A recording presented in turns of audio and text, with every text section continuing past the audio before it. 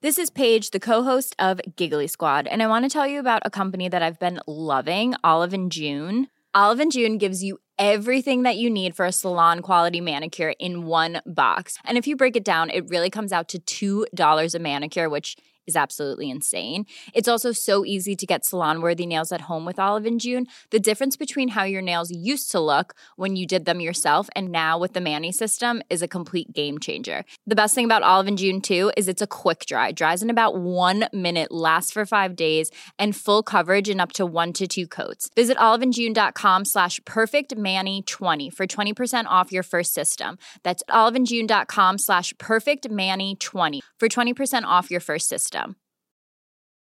Quality sleep is essential. That's why the Sleep Number Smart Bed is designed for your ever-evolving sleep needs. Need a bed that's firmer or softer on either side? Helps you sleep at a comfortable temperature? Sleep Number Smart Beds let you individualize your comfort, so you sleep better together. J.D. Power ranks Sleep Number number 1 in customer satisfaction with mattresses purchased in-store. And now, save 50% on the Sleep Number Limited Edition Smart Bed for a limited time. For J.D. Power 2023 award information, visit jdpower.com/awards. Only at a Sleep Number store or sleepnumber.com.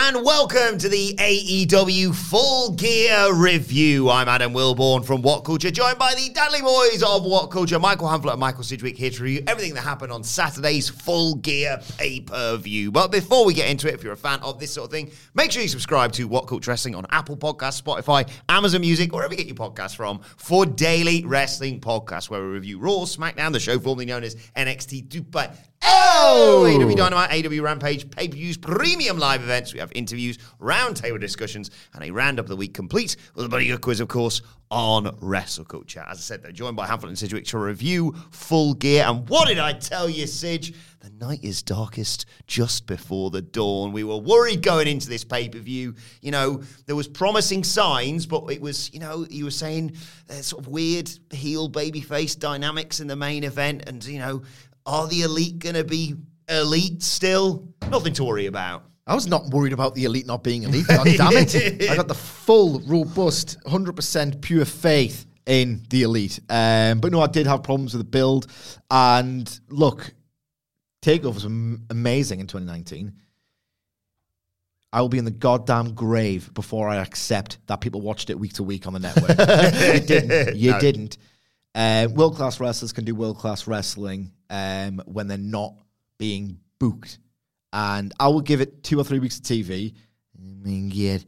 And there's something on TV that I'm really looking forward to, actually. But no, I will. This delivered Full Gear. My broad sweeping thoughts, it delivered the deep and true AEW feeling that I've been missing since All Out. I will take the next 2 or 3 weeks cautiously to see if the week-to-week TV experience can be as compelling and as hot and as detailed and just as loving as it once was. But this was definitely the feeling that I've been missing since Forbidden Door / Revolution. There's obviously been some great stuff in and around. There's always something amazing on Dynamite, even when it's a bit rubbish. But it's the feeling, that elusive feeling, and they yielded it to tremendous effect, I thought, across this pay-per-view. Yeah, I would agree. It's always been that kind of vibes promotion. There was a, I'm going to talk about it imminently with the opener, but there's a certain tone that can be established with these sort of shows, and then it just carries through the whole night, even when some of the familiar complaints I did think showed themselves on this show. I thought it was just a really tremendous time, and that's all I ever really want from like an AEW pay-per-view at this point. We're 3 years deep. There was definitely early days, and probably into 2020, the real excitement around a pay-per-view week. And I think that's gone, and it's probably never coming back, and that's all right. But instead on the night, if AEW can be its absolute best self, then I don't know what more you could ask for from there. Like, premium live event is a weird WWE term, but it's not a bad one, I don't think. They don't have pay-per-views anymore. But this is that in AEW. It's a pay-per-view, but it is also the premium live event. It should be, hypothetically, the best thing they can offer to you that is live, that is just all laid bare. And I think Full Gear, at very least, especially regardless of your takes on the last month, achieved that. And, like, we have to talk about it. Like, what like, could AEW prove that it is actually just going to be fine without that, the he should not be named? And it was. Like, Hangman Page can come back whenever he likes. It's fine now. We know we can get through a pay-per-view without him. No, but in all seriousness, that was going to make, like, he was the ghost at the feast. The buy rate will still be factor into that. There will still be conversations coming out with Full Gear, but there was a certain proving ground all over again that I think the show had to achieve, and it did for me. I will say one thing, that there was a moment in one match, the opener, in fact, where there was a spot so good that had been built across a program on TV that I thought, yeah, they're doing the right things in the right order, but I'm not particularly electrified by this. But they built a spot in the match around the story they'd been telling on television, and I thought, that is absolute genius, that's magic, and it just sort of made me realize, you know what, I should be a little bit kinder, and I should be encouraged to really pay more attention, because they are still delivering on these tiny, small details that I feel have been missing. But I feel like that one spot, honestly, compelled me to change my attitude a little bit towards weekly TV, because they're still really thinking about it, and the payoffs are elusive. They often feel that way. But it did happen. It was tremendous, and it made me think, you know what, be a bit kinder, because they are still really thinking about this. Yeah, look, this wasn't a perfect show, but I saw people comparing it online to the Revolution 2020, All Out 2021. It's arguably the best pay-per-view they could have put on this year. And like you say, I don't know whether that's because of the lower expectations going in. Certainly for me, and I know I wasn't doing the live stream, so it's a different watching experience, but the amount of times I've come in here and gone, oh, God, it's 4 hours, it's 5 hours, you've watched 0 hour. This flew by for me. It flew by for me. I feel like Forbidden Door was better, just end to end, never bored, no bad matches. This is an awesome feeling. I think Revolution was better than Full Gear, but that's probably their best pay-per-view of the year as well, isn't it? Yeah, because of the build enriched the experience. This was, I needed it more, and an awesome pay-per-view, but I think, and I'll often say, not wrong recency bias. Get all the dopamine, serotonin, joy you can get in this miserable hellscape of a world. So I'm into recency bias. I think it's absolutely fine. Why not just think something's great? But I do think there's a bit of recency bias, and I think once the dust settles, Revolution will emerge as the best pay-per-view of the year. Before we get into the great opener in the steel cage with Jungle Boy, Jack Perry, and Luchasaurus, we should mention 0 hour. You had Kingston Akiyama, Ricky Starks as well, who I know you've been keen to talk about for his recent performances, not just on this show, but of course on Rampage as well. Yeah, just to broadly touch on 0 hour rather than going match by match. And again, look, I'm sorry, I've said some of these takes on Twitter and in my star ratings article, which you can of course read right now on whatculture.com/WWE. So I might be parroting things, but you can have more than 2 opinions. And that's just a really demented, such a demented thing to do, that, isn't it? Having 2 opinions on something. Ultimately, like it was, so the mega fans will forgive me. The 0 hour was across the 3 matches, never less than really good and or really fun, but also unnecessary. Come on, it's 4 hours long. I don't know if that's just the Brit in me who sacrifices a proper sleeping pattern to do the coverage the next day. Again, I've always said this. I would love to go to America, not necessarily to go to the arena and watch it live. Of course, I'd love to do that, but I'd love to just fly over, have 2 or 3 days to get used to the new sleeping pattern in the new time zone, and then just simply watch it in a nice place. Snacks and beers and buddies. Snacks, beers, buddies. Yeah. Not at like 1 o'clock in the morning until 5, and just watch it and see how the experience differs. On a Fred differs. house for a nitro party. Yeah. Just to see how the experience differs, you know. But ultimately, because I heard like sort of it wasn't this pay-per-view specifically. I've heard this before. It's like, man, it went past midnight. It's like, that's when it starts. Every day for the majority of my adult life. Yep. Went past midnight. I know that's when my alarm goes off. On the off chance I've had an hour's kip, maybe in prep for it, the physical prep I have to do for it. The amount of housework I do during the day on any given Saturday, like I'm a machine because I just want to be knackered. Yeah, if I'm not doing anything, so it's pissing down all day on Saturday. So I was like, right, okay, did a deep clean. It's like, right, deep clean. I was like, let's do all of it, all the washing, iron some stuff. I was shattered by the end of the day, so I did get the sleep. But yeah, nothing less than very fun and very good.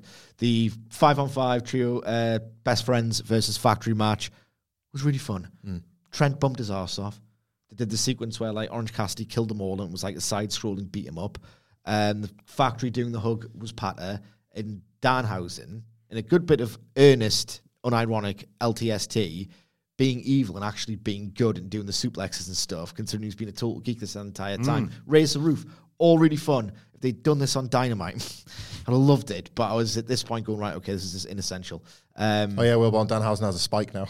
What? Yeah. Yeah, he's got a spike. He's got a big old sharp spike. And he does awesome German suplexes, and he's built all of this, and it was a great over-delivery on expectations.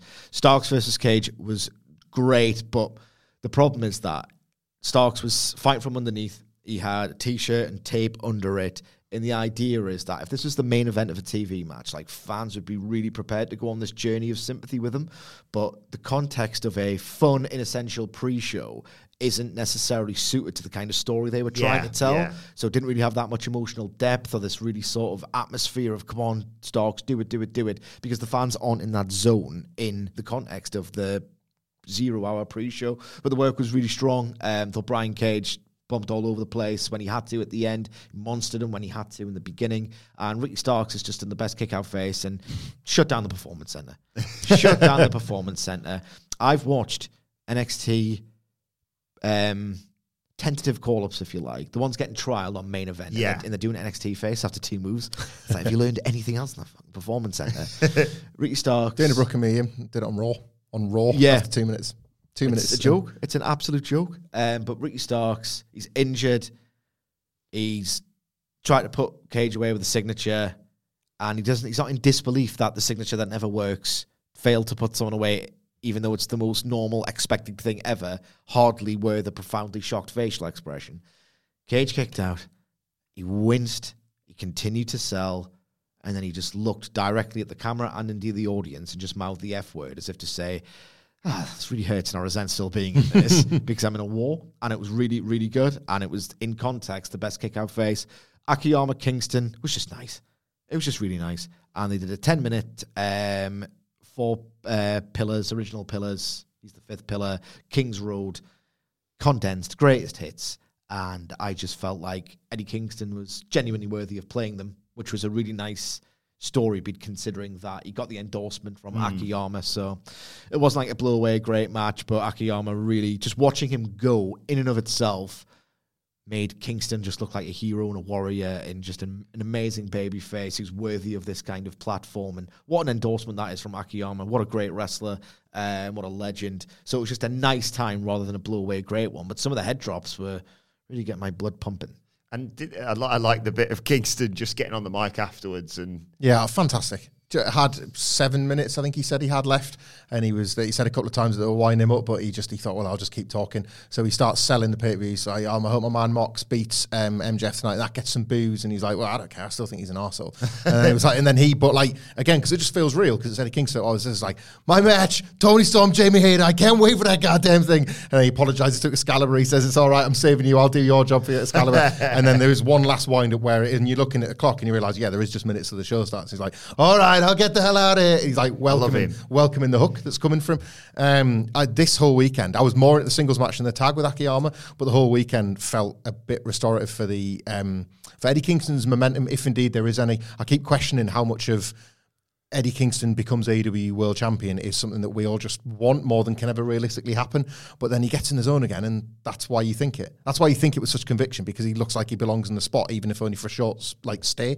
And this felt so much. I admired what I still think they're trying to do with Kingston as the everything's falling apart guy, but it did just feel nice to have the organic guy back, just really pleased, loving his life. Like, there's a promo where he barely says anything before the match on 0 Hour with Renee, and he just can't compose himself. Like, he cannot fathom that he's about to have a singles match with Akiyama, and he's realer than he's the realest guy in the room, and that's why I think you're glad to have him. Yeah, what a legend. Right, let's get on the main card then.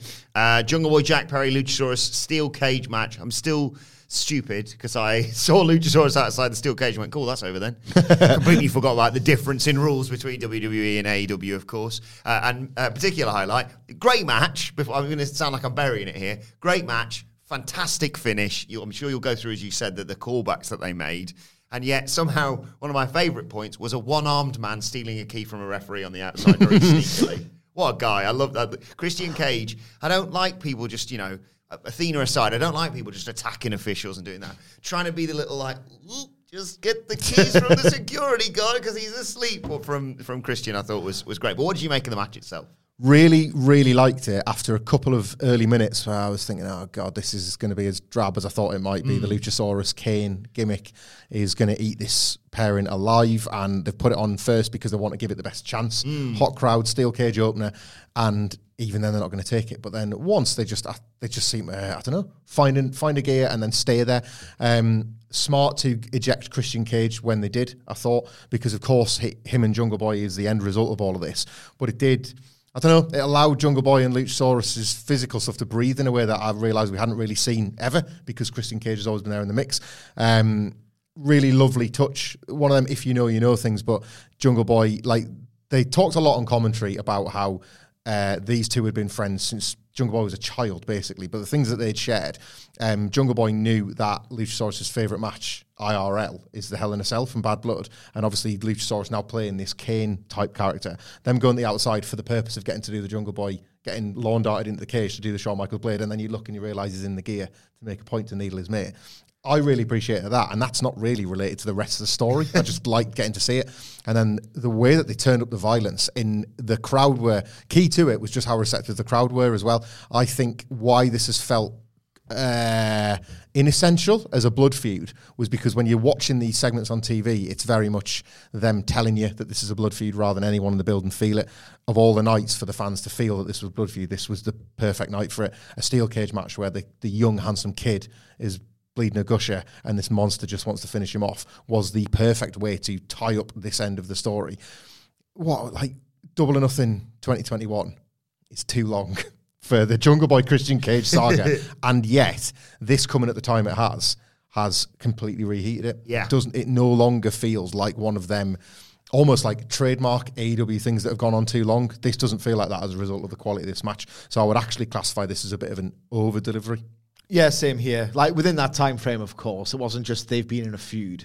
They've went on a big journey together. They've won titles. Yeah, sorry, they were a team for, yeah. They've been a team. They've won titles. It really feels like there's been heft at a certain point. Like, they did build the idea that Christian Cage was a bit of a guiding influence and a father figure with the Full Gear 2021 post-match and the way they built towards that finish.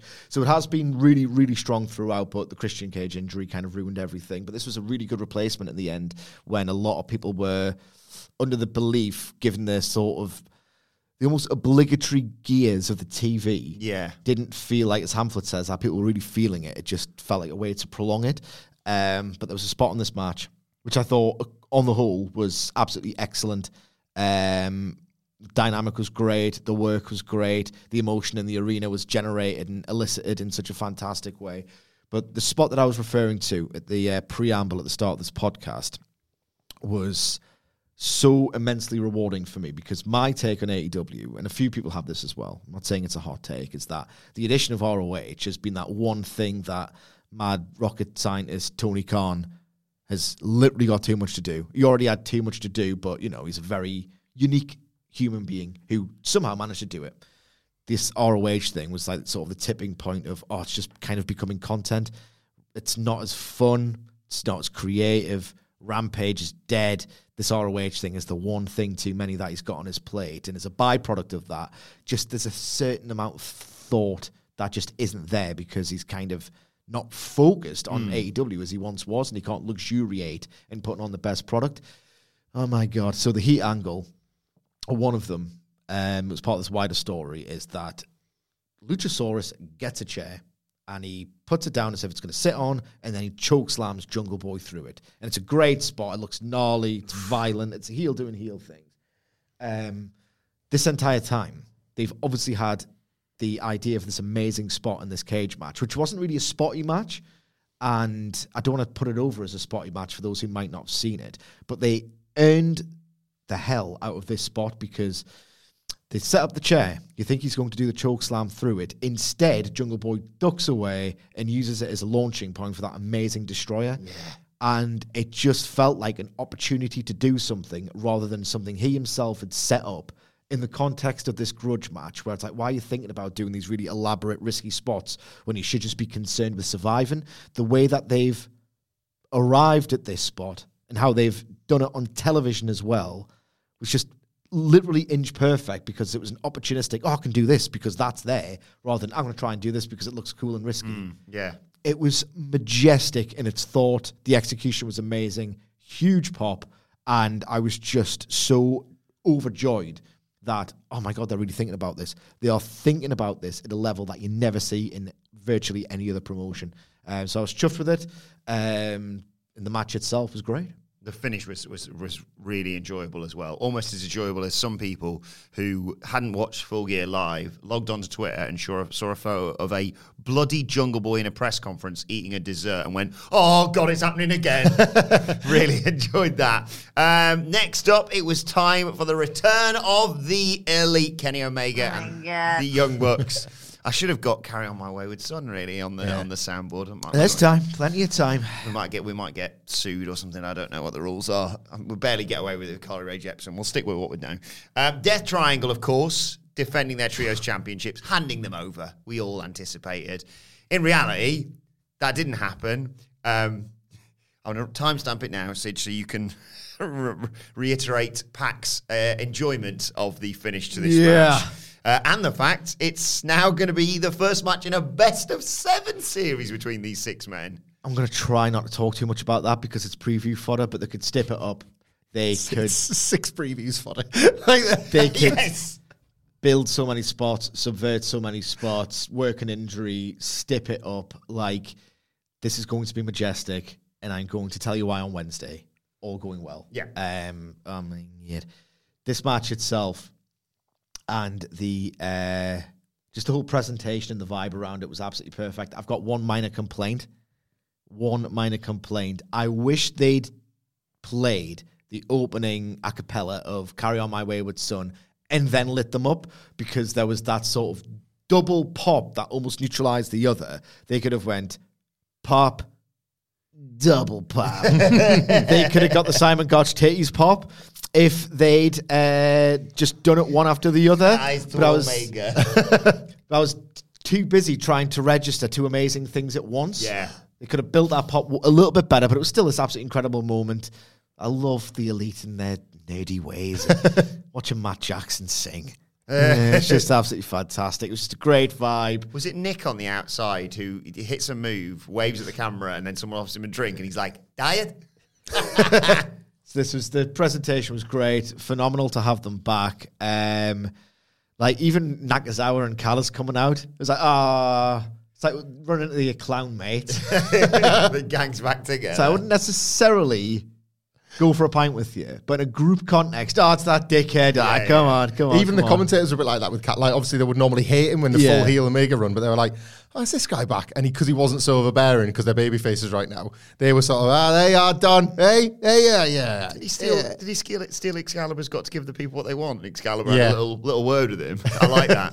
Careful. Like that. This was just immensely rewarding, completely electrifying. I actually thought the All Out tournament final was a better end-to-end match. Tighter, relentless. The storytelling detail for like Elite lore nerds was just amazing, and the execution in that match was incredible. This was more spectacular, but it did have that, right, come on, why is Penta just standing there for Nick Jackson? All right, okay, it's worth it. It is worth it to have him stand there a little bit conveniently too long, just so Nick Jackson can do this absolutely incredible Hurricane Rana from the top rope to the floor. Like, absolutely ridiculous. So there was more hollow, spectacular moments in this than the All Out, but this was still absolutely phenomenal. This was still absolutely great. And then there are moments where, converse to what I've just said, or conversely, like, there are moments in this match, which was just incredible, where I'm thinking, how do you do this and it's not contrived? Like, the way the positioning and the timing and the way they arranged the triple tombstone spot, I was just standing and applauding and almost weeping at how wonderfully that was put together, and it didn't really feel contrived. Pac and Omega feel somehow nostalgic and futuristic all at once. Yeah. And they've been doing this for like 3 years, and you still feel like I've never seen anything like this before. The execution, the athleticism, the pace. Like, they are so good in the ring together that they're almost too good for their own good. Like, Pac's whipped German suplex Kenny Omega landed on his goddamn head. Oh my God. It's like, calm down, lads. Like, you're too fast, you're too explosive. He's got like a year built up in him now, Omega, hasn't he? He's in Dominion 2018 shape, and I watch this man like a hawk scrutinizing where he's going to be at going forward. And the wonderful answer to that is he's going to go fucking crazy. He does this spot a lot where, especially in the trios and tag context, where someone's hunched over his corner, he flips over them and does that lucha roll through spot. He looked like Sonic the fucking Hedgehog. It was like a blur of, he's explosive, he's fast, he's rapid, he's the best athlete all over again. Because it's weird, the evolution of Omega's like physique. If you go back and watch it in 2021, it was impressive at the time. It was visible at the time. How are you working to that standard when you've that broken? And his performance here just brought into focus how impressive it was in 2021 and got me so hyped about his future and his plans, because the guy looks like Sonic the Hedgehog, just rolling around, just rampaging into people's faces with the V-trigger. Yeah, this match was absolutely phenomenal. The storyline was great because they built it in such a way that whenever Pac and Omega came back into each other's orbit, you just knew it was special. And the finish, the execution of it, helps enormously that it was Rick Knox, but the way they manufactured it was great. And I want to talk about the post-match scene. We've got a time stamp now. I'm going to have a little bit of fun at Geordie swearing because it's funny, and I'm so easily pleased, but swearing is cool all of the time. So the finish happens. Yeah, somehow I haven't seen it. The Pac hands Phoenix the hammer like 3 minutes after you think he's refused it and after all his TV build where he's like, no, I don't want to do it. My favourite bit of the whole thing, by the way. Yeah. He threw it away and then he took it the second time. I would have never, ever seen that coming. That's AEW. So great. You're supposed to fantasy book the first bit and then they're supposed to surprise you with the bit that you don't see coming. That was this. So he puts the hammer in the face the second he's about to do the one-winged angel so that Omega's in motion to do it. Boom, hammer. And that allows Phoenix to roll through and pin him. In the aftermath, right? And I'm going to just have fun at the swearing, but it's more than that. He goes over to Phoenix. He's got this. I've never seen Pac more delighted in my life. It's such great, patient character work. How he's just never really done this. But he's like, you f***ing did it! You did it! And it was perfect. I'm f***ing proud of you. And Pac's delighted. And Phoenix is like, yeah, I kind of like that, actually. And you can see Nick Jackson and Matt Jackson, and they're kind of motioning to each other. Did he use that hammer? Is that why we've got beat? And you can see the quiet devastation in the middle of the ring, and they're trying to reconcile what had happened. Death Triangle, cackling bastards in the corner. And the fact that this post-match scene played out for a nice 60 seconds, it was like the match you've just watched really mattered to the people in it, and I just wish they could like adapt some of this energy into TV, because the match really mattered, and it was awesome. And this is the elite level of thinking that I've just missed so much. Yeah, like the elite they cast spells on me as a viewer. Because like the music hits and they cut like the video pack, the TikTok and the video pack of shit. Oh God, these dickheads. I don't like it. I don't like it at my core, right? And then they come out and like as soon as I see the faces, Omega's especially, I love you so much. I love you so much. And then like the Young Bucks are singing the lyrics. I hate that. I hate watching wrestlers sing. It's a weird like quirk of mine that Hogan used to do it in WCW to make me cringe when he would literally chop down the edge, like the mountain with the edge of his hand. How am I? Like, and I see wrestlers doing it. Paige does it as well now. Ugh. And then like the match starts and they're like those assholes in the Prudential Centre going, fuck CM Punk. So now, fuck you, actually. CM Punk walks out there, you'd absolutely shit yourself and come at the same time. If he even stood on the stage, fuck you. But then I'm watching the match, and I'm like, I get it, because these are absolutely incredible. And then they lose, and I was just marvelling at the booking. Like, tremendous finish, and like, really, really happy they'd lost. Had my expectations totally subverted. But in the best possible way. Yeah. And then I'm thinking, this is brilliant. Punk is gone. Paige is on the shelf. Get Omega back in the singles. Get the Young Bucks back in the tags. I'm actually really glad this is over.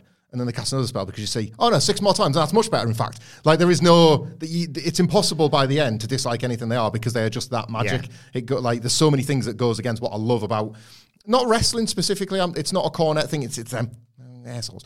But Omega in particular casts spells on me because then the next day when the Wrestle Kingdom, like, there's that, it's home with the XFL flag, like, New Japan, because it's Omega's in the Wrestle Kingdom crowd. I was watching New Japan all along, actually, especially during the pandemic. Crowds are going to be fine because Omega's in front of like, The whole thing, like it is. I wanted them all back. I know I was all like all or nothing, and I still think I believe in that actually because I miss Punk terribly, but I miss the Elite too. I miss Kenny Omega especially. Them being back is huge. It's White gear as absolutely well. huge.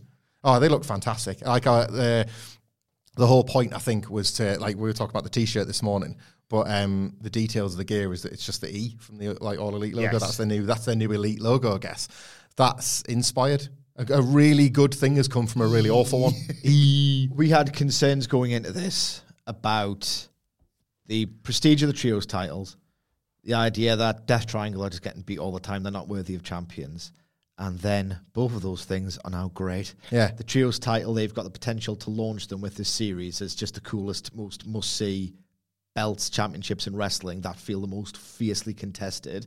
And Death Triangle, all on the same page, being bastards as champions. You know they're going to lose, but in the end, but I'm still taking them way more seriously than I did a week ago. Like, majestic. Yeah, it's one of those things where you're like, they probably should call them Yoke Triangle now. But like, yeah, they're going to go on this journey. And I love the graphic when they're like, you know, match. And then they were like, match 5 if necessary, match 6. And I was like, they're all necessary. So we'll have 7. Thank you very much. And I think they're going to do trios Escalera, Dylan Muerte as the seventh. in the young. I know, I'm going to say this all again on the preview. Please forgive me, mega fans. Trios Escalera, Dylan Muerte in the Young Bucks home state. Oh my God. This is what you do, though. It might not happen, but you fantasy book it because you're so hyped on the prospect. Well, because I think they're going to go 3-0 up. I think Death Triangle are going to go 3-0 up as well. Like, and Kenny, we talked about this in the preview. The Elite, goddamn love Rust Law, but this is the best way to do it. It's not having bad matches. Like, it's proven from AEW's original run. People just want to see the Elite being the Elite. You cannot sell to the Dark Order. But what you can do is have the best matches and lose them, and that be the Rust. That's how they do it. I honestly think from them is a concerted effort at a bit of populism. They haven't just lost clean and say, I do still believe in ourselves, because the general dumbass American TV viewer will say, oh, losers. Yeah. So they're getting cheated out of it now. They've got the canvas thing. I really think they're making a bid for a bit of a populist run, being a bit broader. And as much as I love the deep detail, and I don't think it's going away, I think this is the smartest way to do it. Yeah, I do like the idea of, either they go 3-0 down or whatever. I think, obviously, we all agree that we're probably going to win the best of 7 series. But the idea of them doing that at the end of the year or whatever and be like, oh, finally, right. Death Triangle sorted. It's 2023. Right, let's re-go with this. Oh, the House of Black's back. Oh, for Christ's sake. The division feels alive, doesn't it? Exactly. As well, just like from a, we talk about all the creative elements and all the things, and there will be loads of preview time dedicated to this. This is a conscious, this is the Elite reminding everybody that they're stars, and this is going to be a test of their muscle as stars, which was a big thing optics-wise, because CM Punk was the guy credited for drawing all the big houses and the big pay-per-view numbers and stuff. They are now actively putting themselves in his spot. They're saying, not only are we back, but Tony Khan was right to pick us. All the markets have gone soft, right? But they are now advertising themselves for 6, not consecutive, but there's a one gap. But they're the headline draw. They're a reason to buy tickets for the next 6 Dynamites. So these crowds that we've also been highlighting that have been down a little bit, or the atmosphere's not been the same in the building, the Elite are gladly putting themselves in the line of fire. You've got 6 Kenny Omega and the Young Bucks experiences. We drew Madison Square Garden in 2019 and we weren't even on the card. Now, with business like visibly soft, let's see if we can get people back in and prove ourselves as the draws. Like, it's not just that AEW didn't need CM Punk because of your tastes. Turns out, business-wise, we don't either, and we'll prove that. So I think that's like it's the perfect kind of flex, because creatively, it's going to generate all these awesome matching things to talk about. But business-wise, we're going to see something. We're going to learn a lot from this. The Chicago tickets are already selling a little bit There you in a late surge pattern that we rarely don't see. Yeah. I got to admit, I went on a bit of a roller coaster here, because going into it, I had my issues with the Young Bucks, in particular, in all this, of like, your EVPs, you shouldn't have done what you did. They didn't do anything? I know, but with all this we'll speculation... have that on record, on a recorded podcast. They did nothing. People have put their necks and reputations on the line. They didn't do a thing. But with all the speculations swirling around, like, how am I going to feel about all this? And they come out, and I'm like, oh, great. You can have your own opinions, but I'm just saying. No, that's a good point to make. They come out, and I'm like, oh, actually, no, I'm great. I'm so happy they're all back. Look at them. Look at what an amazing reaction they've got. Look at how much good time they're having.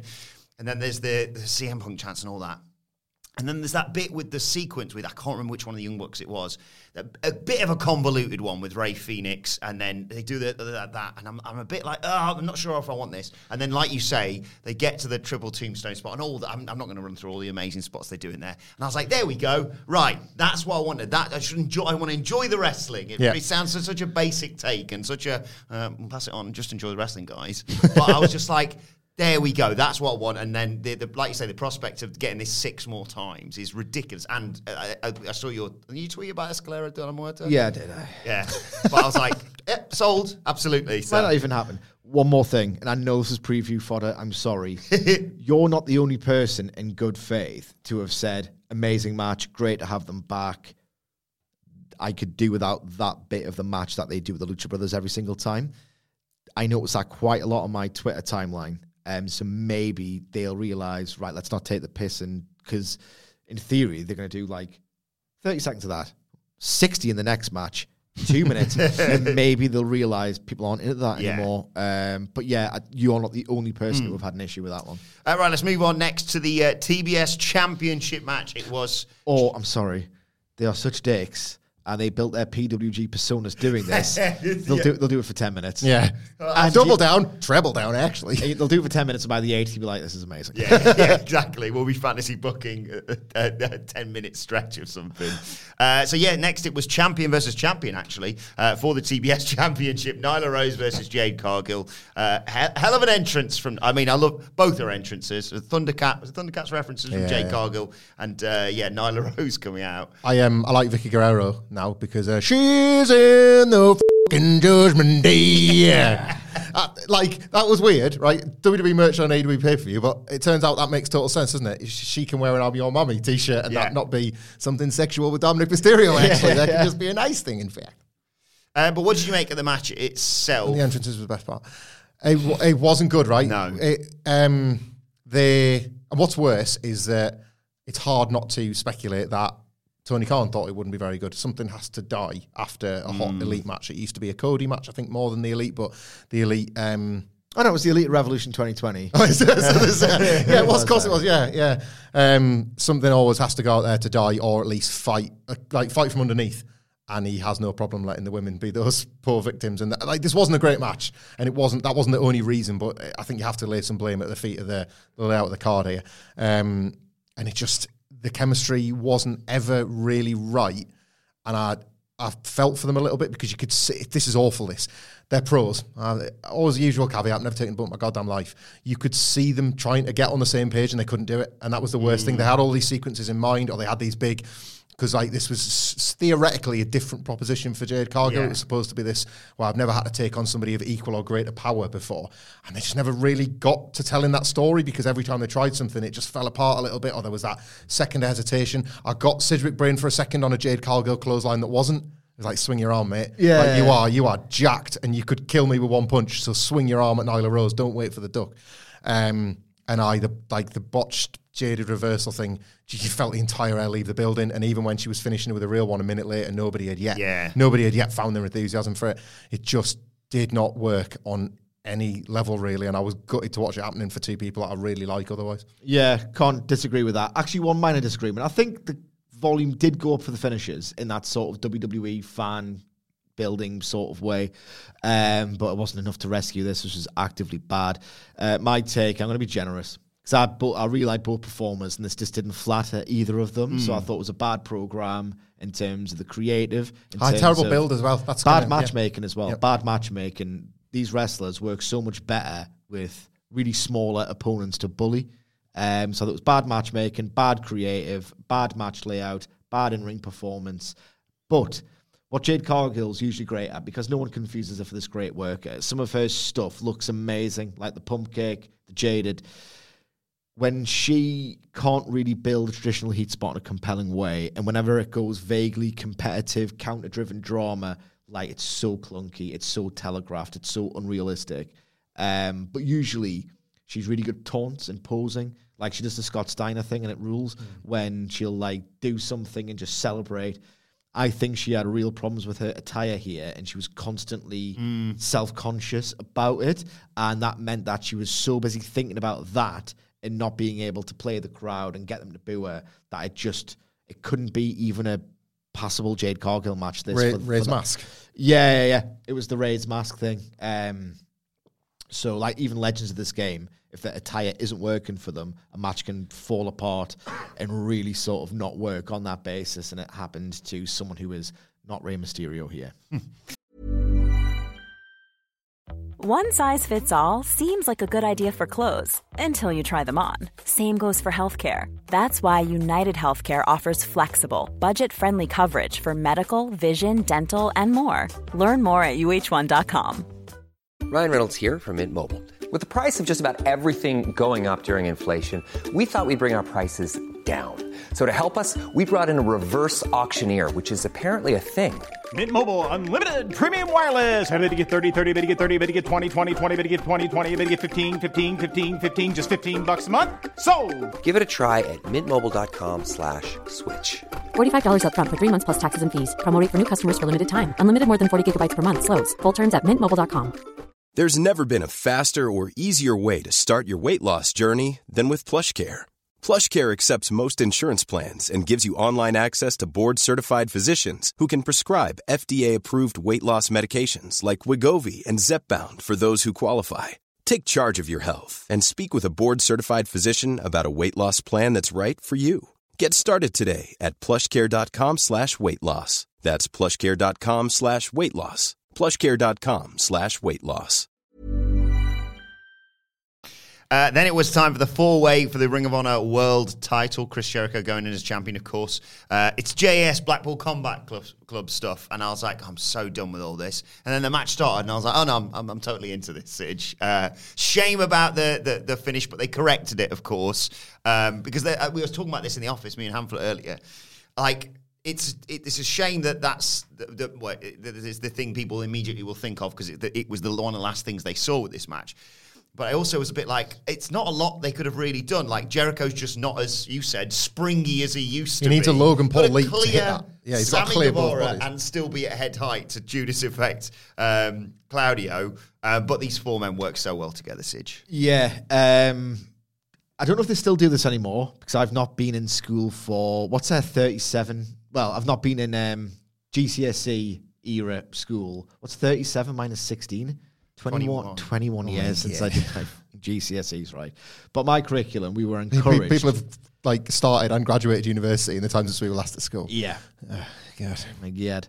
So on the curriculum anyway, back in the old days, the olden days, not even the old days, the olden days at this point, you were encouraged as an English student to read a text and form a resistant reading of it, which means that it's not the authorial intention of the text, but interpret something else from it, because you don't go and do English and this kind of thing to read about books and read nice stories. You didn't get marked down if your analysis was in good faith. That was the point, wasn't it? They would reward you for trying to see something, even if it wasn't. That's the thing, really is there. Trying to get your analytical gears whirring, to the point where if you do a resistant reading, which is not the author's intention, or one that even is completely tight and makes sense end to end, but if you can pick different things from it, it just gets your analytical skills like really, really developed.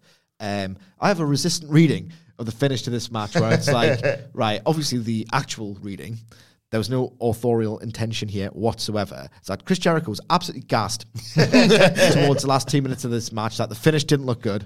And when Claudio was trying to do his, right, I'm going to whip you into the barricades, and by the time you've moved your body and turned around, I'm going to uppercut your upper body, but it looks like your jaw. He kind of had to stop, wait for Jericho to go into the barricade, and then halt his momentum, and then just kind of do it. It looked bad. But the resistant reading is, at some point, Chris Jericho is the corny sports entertainer who's opportunistic. Either he waits for, concocts these multi-man scenarios where he can wait for another wrestler to be actively distracted doing another move, and then he can win the title, sneak away from it. He can use the belt, sneak away from it. JAS interference, sneak away with it. Eventually, they're going to do the gimmick of no seconds at ringside, disqualification, you could lose your title, or something that tells the viewing audience, Jericho has to win fairly or he doesn't. And he can't because he's a corny sports entertainer at his core. The finish, a bit blown, kind of worked in the favor of the story if you have a resistant reading of it. If you don't, you can probably just laugh at Jericho because a lot of people don't like him. I do, and I think it was great value in this match for like 90% of it. But it was Danielson and Claudio who were obviously the most impressive. Bryan Danielson is so great. They, again, think deeply about this. They do this bit where they linger on the handshake for a little bit too long as if to say, I'm not going to do each other any favors here, and I kind of want to know if I'm better than you. They have this absolutely scintillating match within a match that was probably verging on 4 stars plus if it was. Of course it was. If they had a match and it was anything less than 4, it would be like, well, they had an off night. That's just how good they are. But after they built all of this, they completely wrong-footed you with that Bisaiku knee and the kick out. Wrestling's all about when to do things. Remember when dickheads online say, Roman Reigns has only got 5 moves? Yes, you stupid idiot arsehole, but he knows when to do them, and that's why his matches, particularly in the Shield, were so great. It's all about when to do things. And the idea is that, and imagine building a match around the story beat and how good it must mean Claudio is. Right, Claudio, what you have to do, right, is you have to be absolutely amazing to like a supernatural extent for 2 minutes of just being an impossible physical specimen. Then you need to launch Sami out of the ring onto Jericho, and that's when the Bisaiku 2.999 happens, because Danielson has to realize, if I don't knock him out when he's not looking, it'd be a little bit unfair.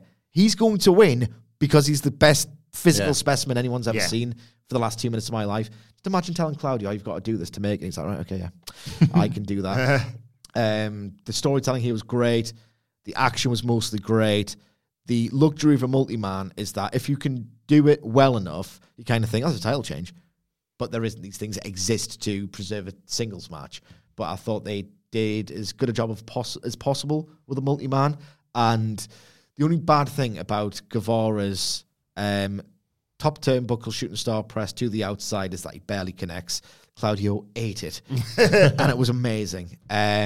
He had loads and loads of fun with it. Thought it was great. Loved the dynamic between Guevara and Jericho in this match as well. Yeah, there's another time that they've done this in AEW, and I can't remember the example, but one of my pet hates with the people that work together but are suddenly thrust into a 3-way or a 4-way, and WWE are terrible for this, is... terrible in general. The heels, like, one will go for the cover, then the other one will kick them off, and it's like, you haven't once spoke about this scenario, have you not?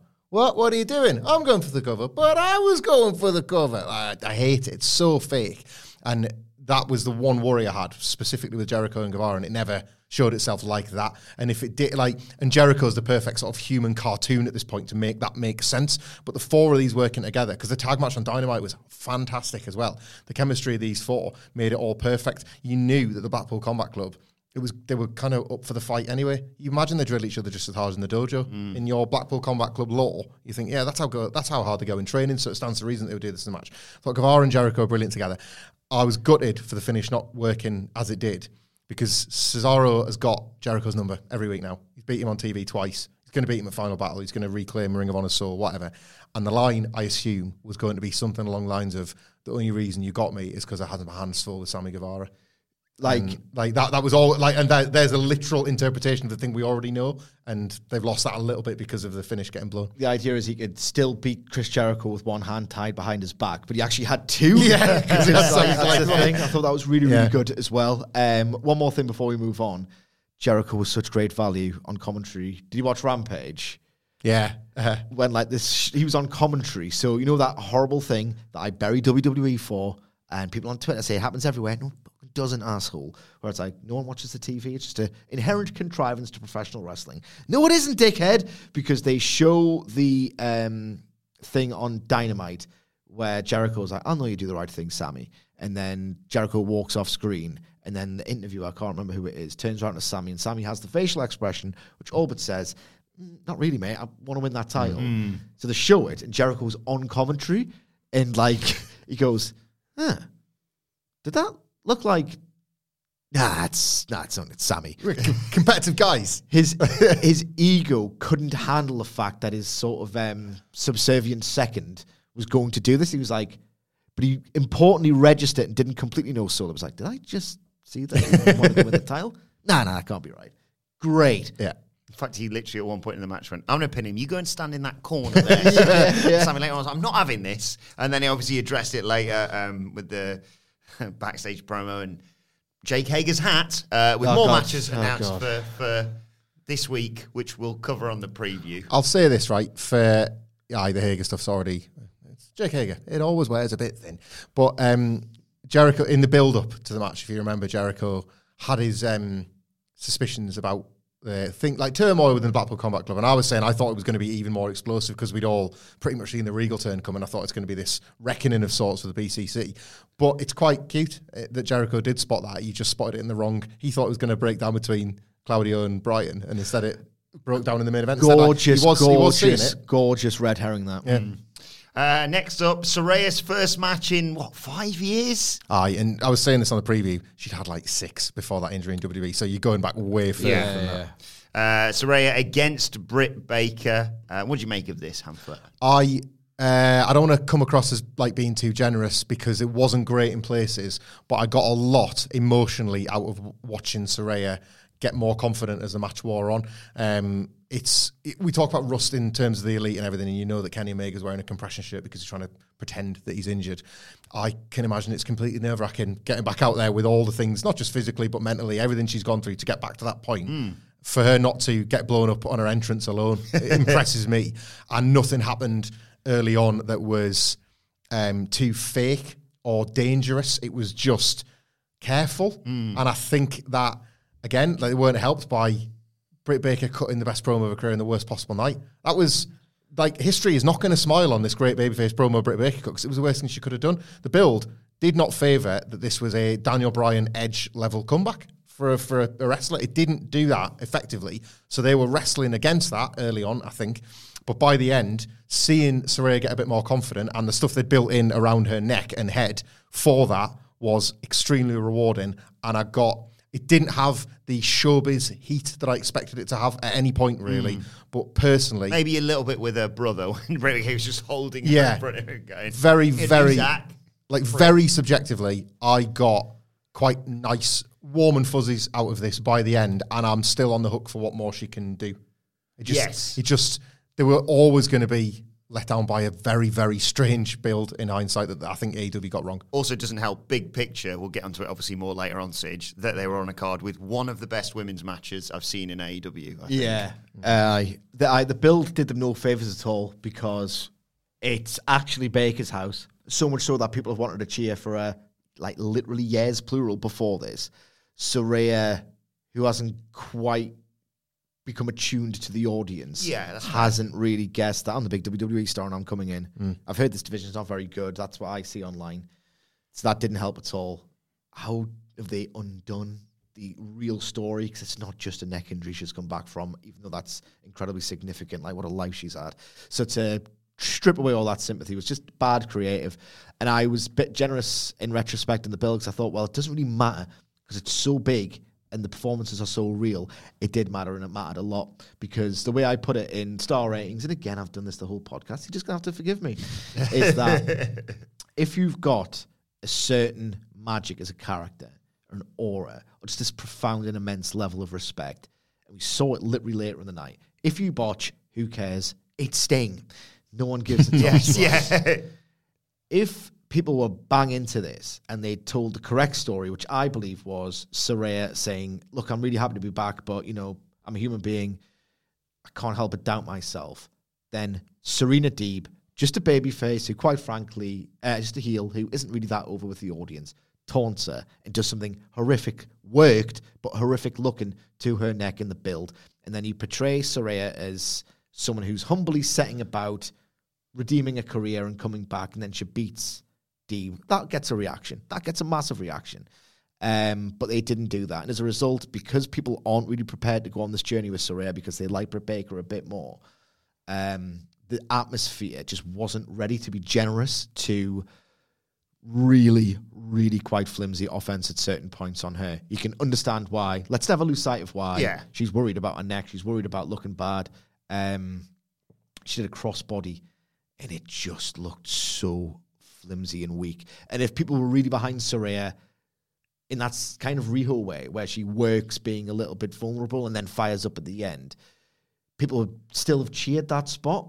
But because they're not with her yet, it was just like, oh, God, that was weak. It's kids pop in for John Cena's Featherlight offense. They don't care because they just believe in him. Yeah, but that just did not happen here at all. And it really just highlighted how weak and flimsy and tentative is probably the kind of word. A lot of Saraya stuff looked here. They told a nice story. Baker certainly knew that's just fine. She's trying to work here. Some of her stuff looked really nice. But in a typical...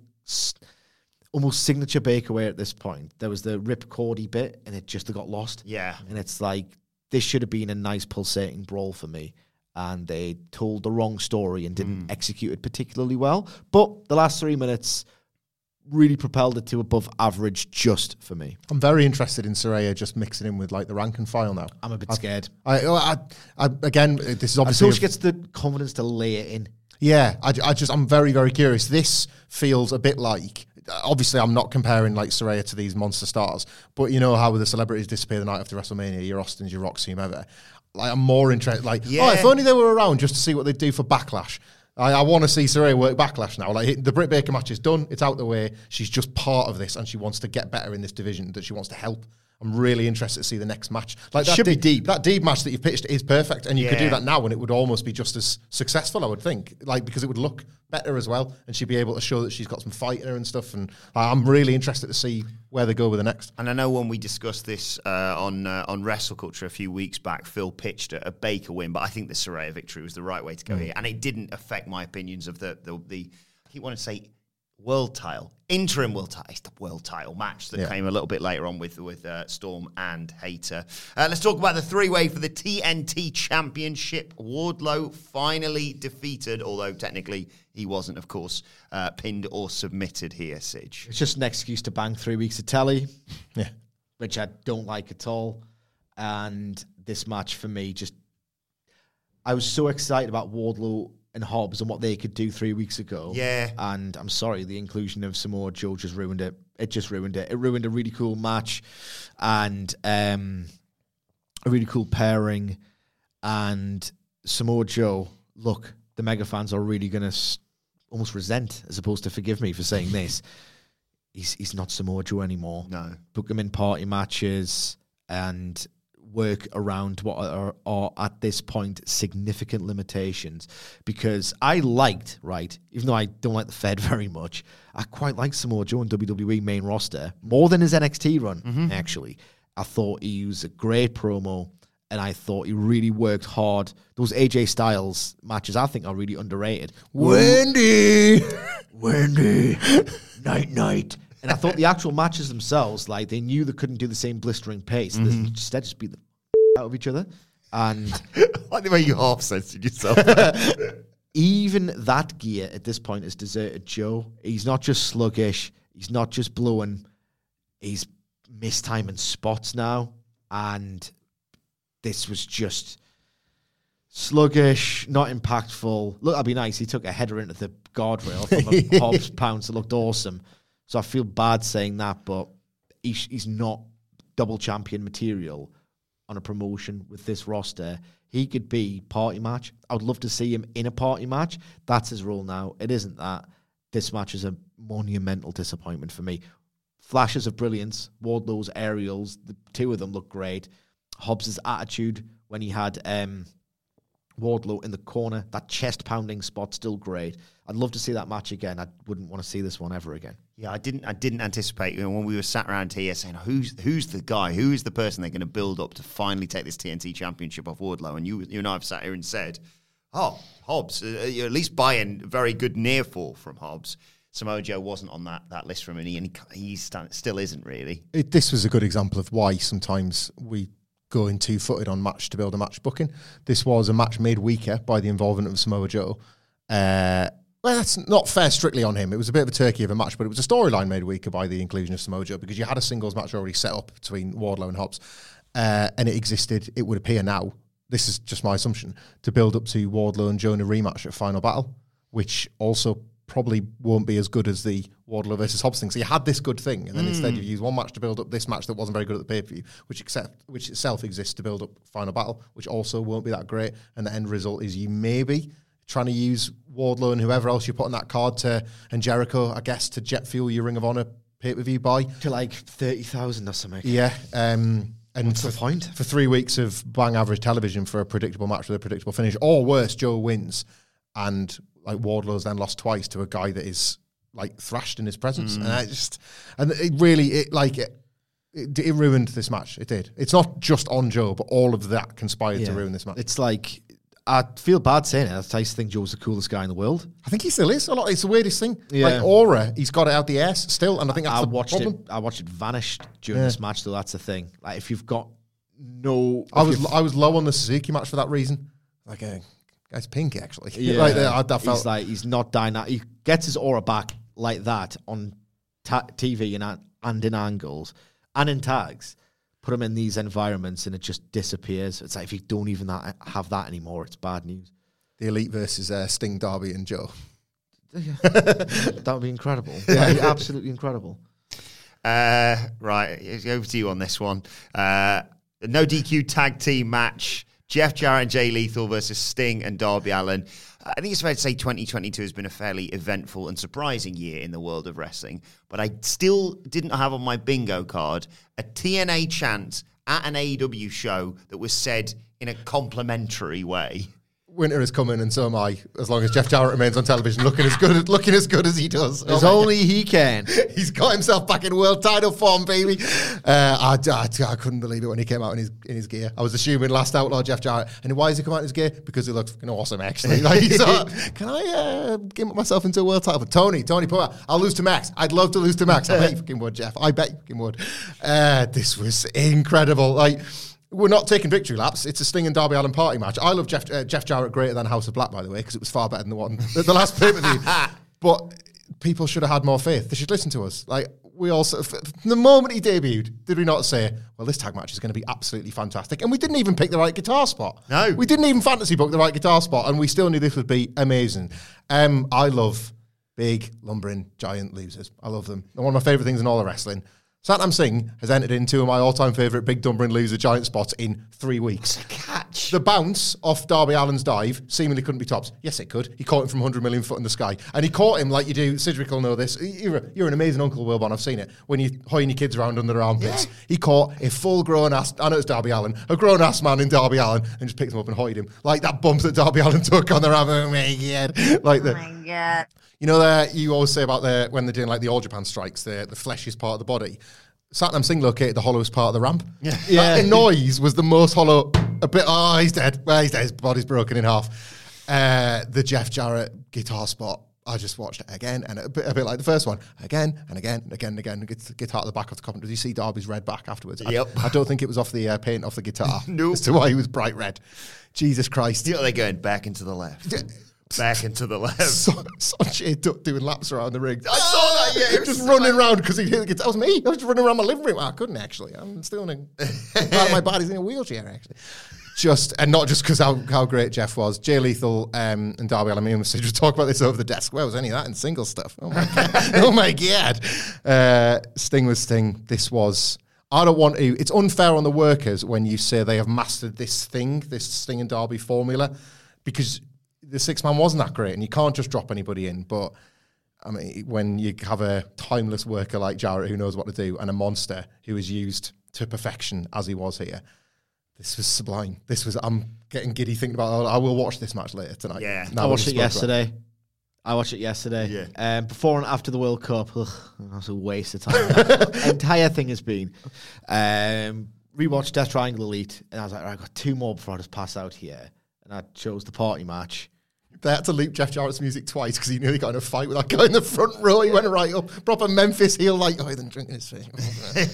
This is just pure unbridled magic. And when this goes away, and they should only do it 4 times a year, because if you start to see the wires of how they do it, and you kind of can, right?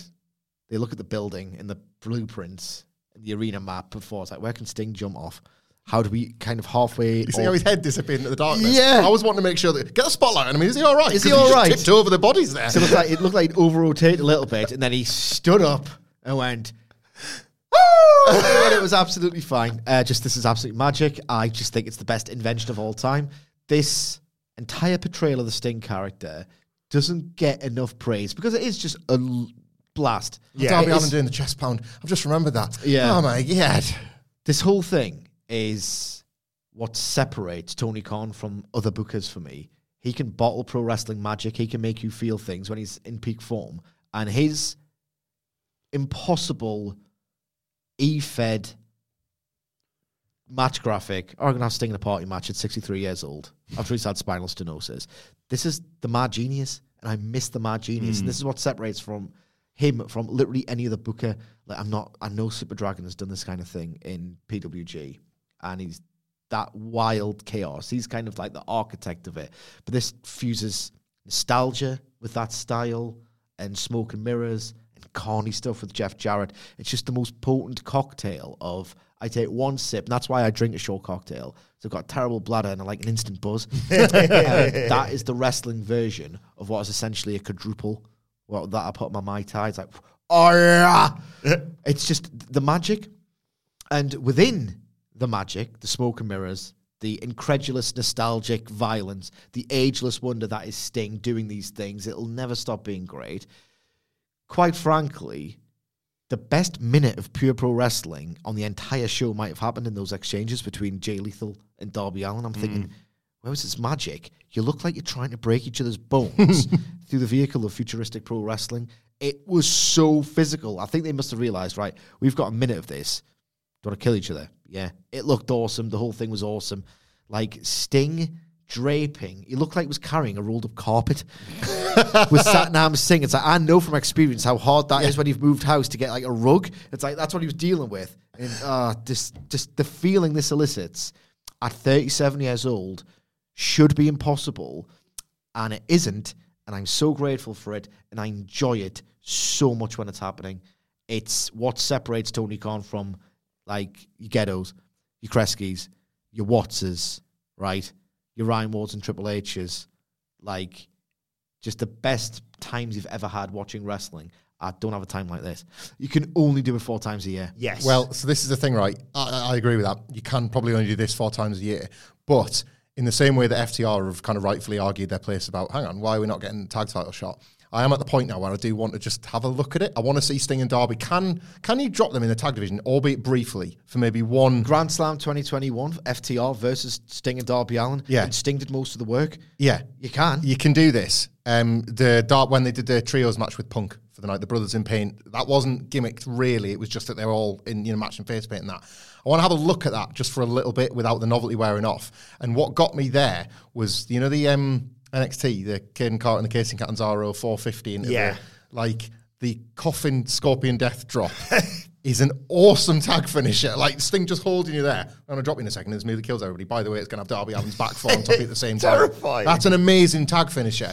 And I was like, is there a run? Is there the shortest run? Is there a nostalgia tag title run for Sting where he gets this one last belt with his little buddy? Imagine Sting with a belt. Yeah, that's it. I was talking to myself thinking, maybe got to do this. Even just brief. Maybe you do the party match at the pay-per-view where they win the belts and then they're taken off them pretty quickly. TNA used to put the world title on Sting to have him lose it very quickly afterwards. But the moment of him winning a world title was like, I can't believe Sting's just won another world title. They knew the value in that. Speaking of big world title wins, Jamie Hayter versus Tony Storm was next. Talk about recency bias. I'm going to have to go back and watch the Thunder Rosa Britt Baker match and decide whether or not this is my favourite women's match in AEW. Very partial to Riho and Nyla Rose. Yes, the top 3 for me are Riho versus Nyla Rose 2. The first one was Magic Atmosphere. The second one was Magic Atmosphere and a really tight, great match. Baker Rosa. And this, oh my God, this match, I loved it. It worked me so well as well because there was a point where there was 2 belt shots in this, wasn't there, to Tony Storm. There was a point where she got hit with 1 belt shot and kicked out, and I immediately went grumpy. I was like, oh, come on, put the title on. Hey, you've done this and you've done the belt shot, and she's kicked out. And then, oh my God. Oh my God. Love this. Love the result, but the match itself, yeah, I don't want to disregard just for the sake of saying I'm happy that Jamie Hayter's world champ. Interim world champion, but what a match these two put together with all the bells and whistles that came with it as well. We say, or I say, relentlessly at this point, there's a good and bad version of everything. This was the best possible version of all of Tony Khan's generic North American wrestling promoter excesses in terms of interferences and all the rest of it. Did you see Rebel Not Reba's reaction to getting kicked out. It was the hammiest, funniest thing. It was amazing. This match was so good. It was so physical. It was so competitive. It was so wonderfully obvious from their body language, the connection of every move, the way they paced it, the way they registered it, that these two women wanted to have the match of their goddamn lives, and I think they did, and I think it was absolutely glorious. And, oh boy, like structurally, didn't do anything that inventive. It was a back and forth where one was better than the other, but she got cheated. That was the story here, but it was just executed so sublimely. And I want to put over Toni Storm, because it was Jamie Hayter's night. Everyone wanted it to be Jamie Hayter's night. Toni Storm, when they did the finisher theft trope in Ripcord Lariat. Oh my, yeah. Jamie Hayter's face, I thought, oh my God, her face is going to explode when I see her kick out. It was the best near fall, and there was like 28 near falls. Yeah. And that was the best one. The amount of near falls they packed into this Hamflett is right, was just absolutely remarkable. I want to put over Toni Storm specifically because I felt it's harsh when someone's just done such a good job and you're only really guilty of being slightly less popular than the person that they like a little bit more in that moment. Same thing in the main event. I just felt a little bit, it's cruel. Toni Storm's done such a great job. Just be a bit nicer. But you go there to show your support for the people you like. I can't really blame them for that. Toni Storm, in anti-NXT face, the second use of it in the night, she looked like it was disappearing in front of her eyes, and she was devastated by it. I love that. I love that desperation. The realism in her face. Oh. Her facial expression game in this match was absolutely incredible. The bloody nose helped as well, didn't it? I think that when you're wearing a Scar of the War, Toni Storm, like, I think that's the visual. You know, often you think about that one match, the visual. I think the visual of that specific 2 count of Toni Storm's exasperation. What more can I do? It was really, like, the cheating was really nicely constructed. I thought having Britt Baker come from the camera's blind spot made for a cool visual, because you've seen the Rebel thing not work, so you assume at this point, Britt's not getting involved, she's lost tonight, so let's have her come out and them all be completely united. You're also waiting on Edge a little bit for some sort of swerve turn until you see just how committed Baker and Rebel are to Hayter winning. So I thought this played with like the finisher kick-out stuff or the near-fall stuff, never once, for me personally, my experience of watching, never once felt overplayed, because I was biting on all of them. And I think that's why people came to love that in the first place. There was once a time when all of that was organic. It was like, what? I would probably, there will be something before this that predates this, but I go to something like Austin Rock, where it never felt abusive, because you were just hanging on the end of every 2 count. And now it gets done all the time, and it feels fake, or you're just like, oh yeah, well, you know it's not going to be that one. Like, when was the last time an RKO beat anybody or something? You know you're going to go to something else. This never once felt fake. This is the killer blow. This is the killer blow. This is right down to Britt Baker getting bundled off by the momentum of the fight that was taking place and taking the turnbuckle with her. I thought that was super elegant. This is such a fight that everybody's getting taken out by it, even if she's there to help her at the end. And it felt that AEW are really good at booking these finishes, even when it's cheating, even when it's you know, the sort of thing that could read as a banana skin. Hayter had to still do a lot of it by herself. She had the advantage of them trying to cheat, and that didn't work, and the turnbuckle was very much still, I've got to control this win. Yeah, it sounds weird, this, because I've been spoiled too much now by AEW, to the point now where I'm like, not to disregard it, but when we sit here on a Wednesday and go like, there's some really good matches coming up on tonight's telly, there's a bit of me that's like, is that it? Like, it's ridiculous as prospect to be saying that. Take me back, 5 years, imagine saying that to yourself. But now I'm just so excited about, like, it's such a generic bit of copy I always write for you guys of, like, what next for insert person's name? And there's, like, 4, 5, 6 groups of people that I want to find out about. It's not just like, oh, we got a new world champion. Who's going to be next in line for him or whatever? There's, like you say, there's all this now with Hayter, not just Hayter being champion and Toni Storm kind of being screwed out of it. Baker's there like, well, you wouldn't have done it without me, blah, blah, blah. MJF. First, that's really important, that, because it's the first time in a long time their dynamic, their relationship has changed. Baker, rather than needing Hayter, is suddenly she can argue that, well, you wouldn't have done it without me. And she hasn't had that much confidence in their relationship for quite a while. Toni Storm, like, it's only been All Out that she's been this weekly defender of an interim title. Felt like I was watching the collapse of like a 12-year Odyssey. Yeah. She's had like in my wrestler of the year. And it's like, it's only really been like a 2-3 month period, but what a difference she's made to making this division feel whole. It's the best period this women's division has ever had, and she's been integral to that. When was she getting creamed by Charlotte Flair? that like a year ago? I'm sure it was.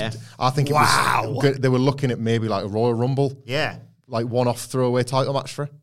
Jesus. Anyway, right, let's move on to the tag team title match. It was the Acclaimed versus Swerve in Our Glory, and I suppose I should say R.I.P. to Swerve in Our Glory. And despite the fact that Keith Lee in this match, sorry to jump to the finish here, when I'm not going to use the pliers to break people's fingers, there was still a bit of me that thought he might slide back in here and go, you know what, I've changed my mind. I do actually want to kill the Acclaimed. I was the Doomsday guy with the Acclaimed, and I was willing this to be Keith Lee just embracing. They were so cruel to him on the rap video. Like, they really went into foot. Keith Lee would be justified in absolutely decimating these fools. I was wrong, and they gave me all of that. That was why he was willing to decimate them, because they were complete arseholes. I might have to go back on my take about the Billy Gunn segment being stupid, because Keith Lee, was all of us. He was looking at clipping somebody's finger. Have you lost it, you prick? It's not just cheating in the context of a wrestling match. I'm trying to win your titles back, and even the guardrail stuff, as nice as that was, cutting somebody. How is Swerve? That's where all of us, when it aired on Rampage, were going, how is Swerve? What? Aye. And Keith Lee did it. What? Cutting somebody's fingers off. This is preposterous. I'm out. And the way that, I thought it was, I hesitant to use this word, I thought it was quite beautiful, actually. The way in which he picked Bowens up, and it wasn't a swerve turn, and it was, in fact, I'm picking you back up, even keel, and off I go. I thought it was lush. I would have never in a million years called that would be the way that would, but it wasn't. It was better for it being non-violent, because that's Keith Lee's entire problem with Swerve. At his core, he's a non-violent guy who just happens to be a pro wrestler for a living. That's like the dichotomy of Keith Lee. He's a gentleman. He's a gentleman, but he will fight when asked to fight. Or when paid to. And I just thought that was... A gauntlet laid down. Never in a million years would I have imagined that would be how the Swerve and Our Glory fall apart. It's just by him bringing Anthony Bowens back and evening it and then walking away. I loved it. And I don't, honestly, wire cut a law. I thought he was going to split him. I thought he was going to break him in half. Because what happened was, right, because I love Swerve. I think he's an AEW champion in waiting. I love him that much.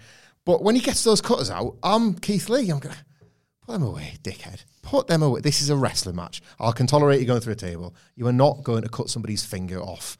You're not going to put it through their eye. It's like somebody bringing a gun out. This is not going to happen. It feels stupid. And Keith Lee agrees. And that's why the team have fallen apart. Because you've lost it, mate. You've absolutely lost it. You've made my position untenable. And I bought that. And all of that is to say, I thought the first half of the match was a little bit dry. But they got there by the end. Yeah, I'm constantly hooked by the very simple cheat code of one of the Acclaims hurt, actually. That's it. And I was just I love Anthony Bowens. We put him over all the time. I think he's an absolutely sensational wrestler. And I don't want to split him apart, but I think he could be an amazing singles as well. I don't know why I got, the way you get for white gear, I got for pink Kinesio tape. I loved it. But yeah, what did you make of it, Sige? I really enjoyed this towards the end. But me and Hamlet were talking about this, and I wrote the exact same thing in star ratings, which you can read right now on whatculture.com/WWE. I don't understand, right? Ain't broke, don't fix it, break it, which is what Tony Khan appears to have done after finding the ultimate cheat code with his pay-per-view sequencing. Put the Sting Party match in the semi-main. Yeah. Put it in the semi-main because it's because it's over in this surreal flash of magic and it's so exciting, but it's not too over long. It's just to pick me up. It's like, right, you've had a lot of beer. You know what's going to help? More alcohol? How? It's a shot. Hey! It's like, all right, okay, back again. We can go for more here. And he's mastered that. And he should have swapped these matches around because I think this would have had more of a chance. I'm really glad they got there in the end. And they told a really elegant story. And they made them calm. They made them calm. But it was a weird choice to do out of the trilogy. This was the most elegant, slow burn, character-driven match where everything was building towards this big thing. Because the all-out one was, oh my God, they're fighting out the skins for 20 minutes. And that made it heartbreaking when they didn't win because I don't think you could have told this match in the way it was paced all out. It just wouldn't have worked. It was 20 minutes of a career best performance from at least one wrestler who isn't considered a 5-star guy. Max Caster, incidentally, is the most improved wrestler on the planet this year. He's so much leaner and dynamic and springy, whereas previously he was, quite frankly, there for the right spots and really fun to watch. Yeah. But he's got something that I never thought he had. But they really went with the... Because the whole thing that worked about the first match is they're wrestling out the skins. They're wrestling out the skins. This is amazing. Oh, Buggery's been injured in the midst of it, so that added that emotional element to the first match. The second one, frankly, was 14 minutes of back and forth to get to the result that people wanted. The match was almost secondary. This was a really mature, elegant, slow burn. These people have got an emotional connection with these characters. Let's really drag this out. Placement was weird, but they got there in the end. The guardrail stuff was just tremendous, the way that he tried to save him. And then Keith Lee was the one who ended up eating a great spot. And there's one really cool Keith Lee's the best moment where his face was completely blocked by, I think it was Bones' body, but he still could see where to kick Caster in the gut and then do the power bomb. It's like, even when he's blind, he's this incredible wrestler who can beat two people up at once. They are so good at getting Keith Lee over, and it's really quite easy to do that. Just let him be Keith Lee and think about these things. Right. Time for the main event. Jon Moxley versus MJF for the world title. Me and Andy were talking about this on the news, actually, Sidge, because we were saying, going into this, there were 3 possible results, I think, that we all kind of agreed on. And none of them involved Jon Moxley winning. Like, go off and have a nice holiday, John. You've earned it. But it was all, like we said, babyface MJF win. Heel MJF win. I duck my licks. Aces and eights. Firm stuff. And then this one, which was the perfect result, in my opinion. MJF is world champion. And, if you haven't done so already, check out the Q&A from the media scrum.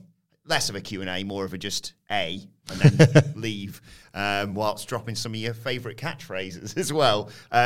Sidge, understandably, I'm rather happy about this result. How do you feel about it all? I thought this was magnificent. I think it was the correct result. They've got Starks in Texas. They can do Kingston. They can have the most sympathetic Hangman Page might have ever been.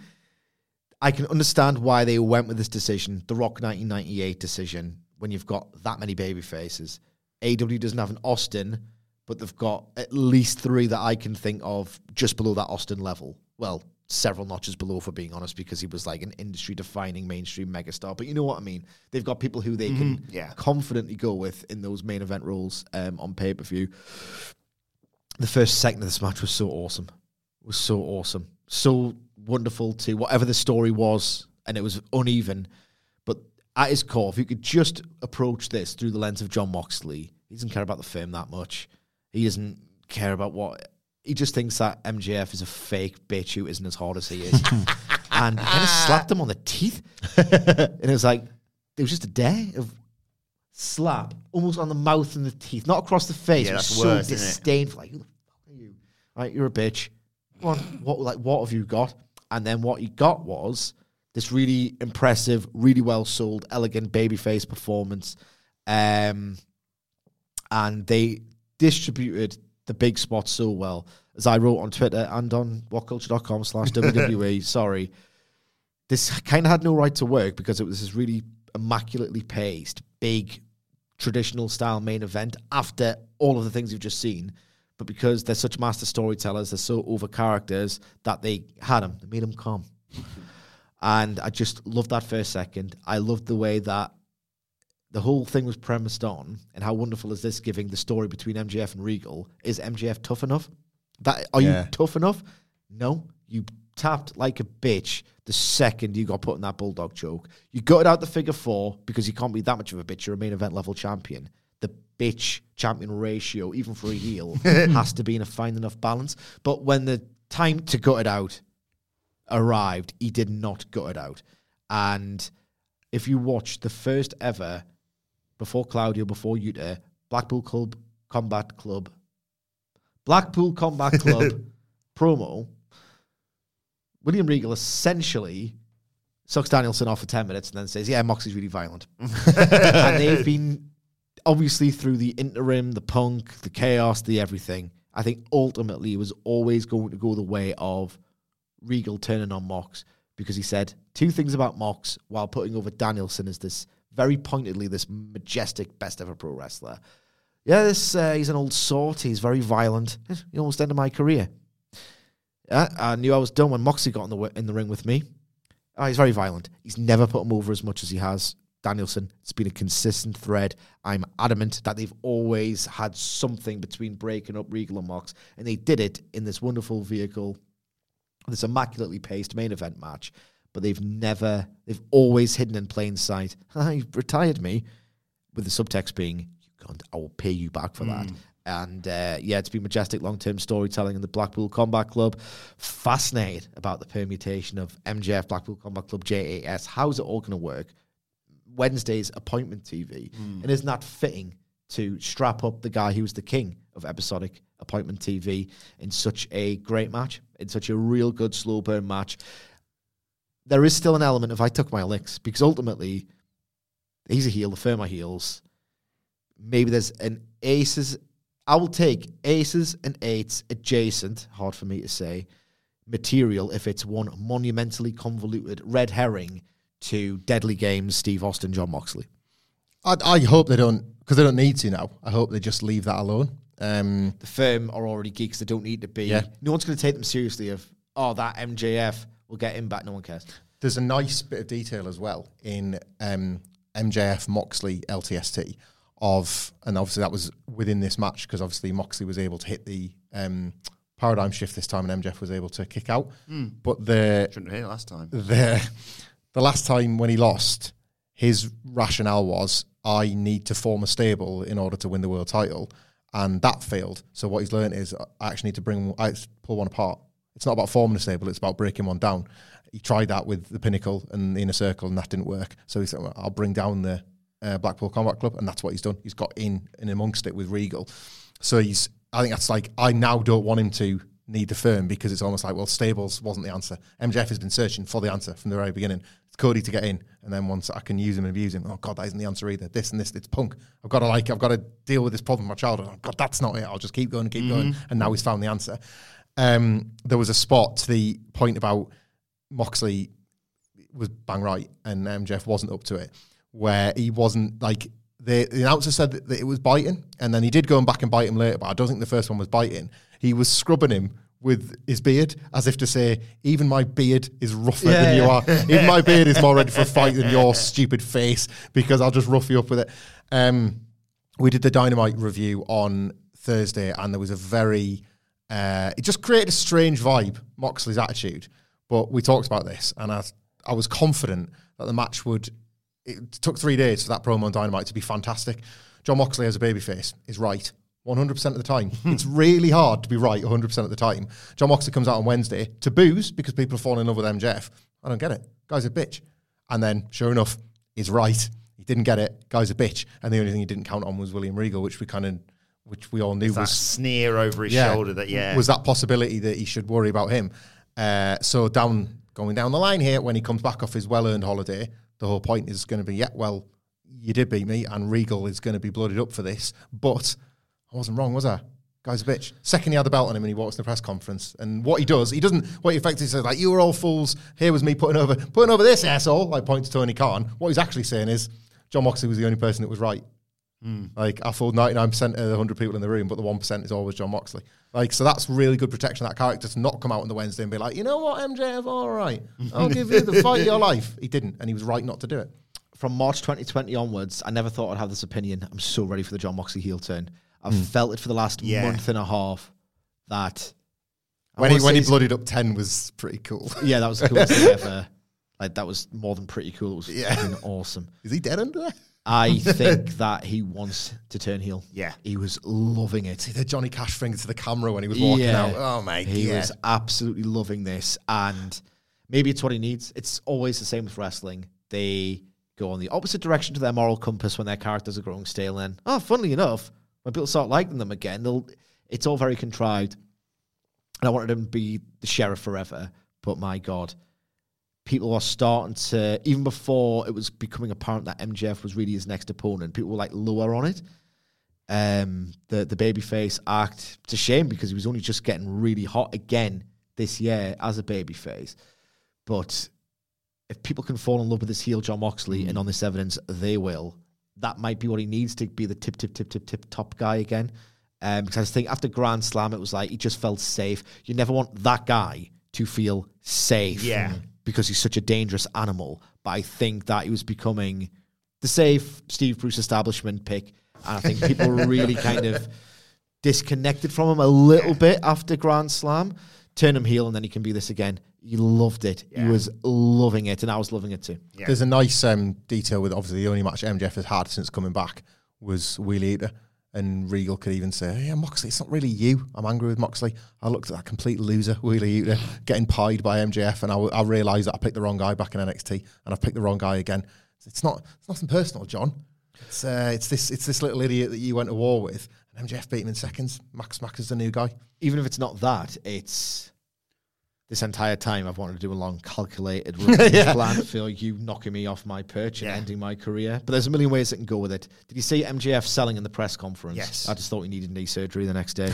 Unbelievable. And the way that was set up as well, they did quite a few tombstones on this show, but he hits a tombstone, and they commentary were great here in terms of pointing out that it would have been probably all right, but he's hit the hardest part of the ring, and his knee pad things just slipped down. And then Moxley targets that. But anyway, enough about that loser. Let's talk about the winner, MJF, who tosses away the beautiful diamond ring for the beautiful brass knucks.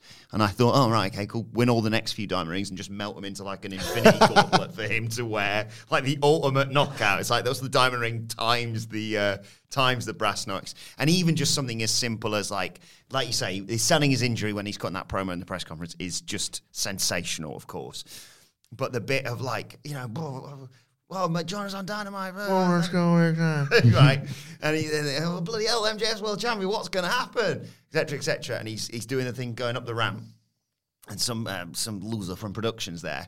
And he like goes, oh, good, help me up the ramp. And then it's like, right, it's the go-home shot. Get out my shot, you prick. Yeah, I'll just sit on the ramp. I don't care. I've got my belt. And Did the Snow Angel, did the CM Punk Snow Angel, didn't he? But it's to a point now, you mention it there about how they needed a heel of MJF. He, for me right now, and this may seem hyperbolic and incredibly biased, but I don't really care. He, for me now, is when they started with Tribal Chief Roman Reigns. It's like, right, you've got they should for a while now put the title on him. I mean, you can do the whole bidding war of 2024 gimmick, like that sort of thing. You could leave it on him for the next year. But now it's about like, right, who are they going to build up? Because you could say, Hangman Page or whoever it may be. But it's like, that's the big question now and we'll probably sit down and talk about this in a podcast relatively soon, of like, who do they build up as the big babyface that can finally overcome everything? Not just Regal and MJF shenanigans, but he's a brilliant pro wrestler. He doesn't need to be, not my words, your words, a bitch, because he's just a generational talent. And what a hell of a hook. They could have advertised, as I said, for me, they have advertised quite a lot of enjoyable matches over the coming few weeks for AEW, but they could have advertised absolutely nothing for Dynamite this week, and I'd be like, this is, like you say, one of the most important episodes of Dynamite for fans to watch. Yeah, I can't wait for Wednesday. This is the first time I've been like, hurry up. Do you remember his celebration when he beat Punk? What's he going to do now he's won the title? That was when he necked on with his last and they carried him out on the chair thing like the motorboat everyone in Chicago. Are they Chicago? Yeah. Bloody hell. That's because it would have been obviously in Punk's, wouldn't it? Yeah. Okay. Well, let us know your thoughts on Full Gear 2022 on Twitter at WhatCultureWWE. Actually, you can follow all three of us. You can follow Michael Hamflett at Michael Hamflett. You can follow Michael Sidgwick at Sidgwick. Follow me at Adam Wilborn. Follow us all at WhatCultureWWE. As I said, make sure you subscribe to What Culture Wrestling wherever you get your podcasts from for daily wrestling podcasts. Me and Hamflett are going to review SmackDown. Then we're all going to be back to preview Monday Night Raw, and of course, join us on Wednesday for our preview of AEW. But for now, this has been the Full Gear 2022 review. My thanks to the Dudley Boys. Thank you for joining us, and we will see you soon. Hi, I'm Daniel, founder of Pretty Litter. Did you know cats tend to hide symptoms of sickness and pain? I learned this the hard way after losing my cat, Gingy. So I created Pretty Litter, a health monitoring litter that helps detect early signs of illness by changing colors, saving you money and potentially your cat's life. Pretty Litter is veterinarian developed, and it's the easiest way to keep tabs on your fur baby's health right at home. Go to prettylitter.com and use code ACAST for 20% off your first order and a free cat toy. Terms and conditions apply. See site for details. Planning for your next trip? Elevate your travel style with Quince. Quince has all the jet-setting essentials you'll want for your next getaway, like European linen, premium luggage options, buttery soft Italian leather bags, and so much more. And is all priced at 50 to 80% less than similar brands. Plus, Quince only works with factories that use safe and ethical manufacturing practices. Pack your bags with high-quality essentials you'll be wearing for vacations to come with Quince. Go to quince.com/pack for free shipping and 365-day returns. When you need mealtime inspiration, it's worth shopping Kroger, where you'll find over 30,000 mouth-watering choices that excite your inner foodie. And no matter what tasty choice you make, you'll enjoy our everyday low prices, plus extra ways to save, like digital coupons worth over $600 each week. You can also save up to $1 off per gallon at the pump with fuel points. More savings and more inspiring flavors make shopping Kroger worth it every time. Kroger, fresh for everyone. Fuel restrictions apply.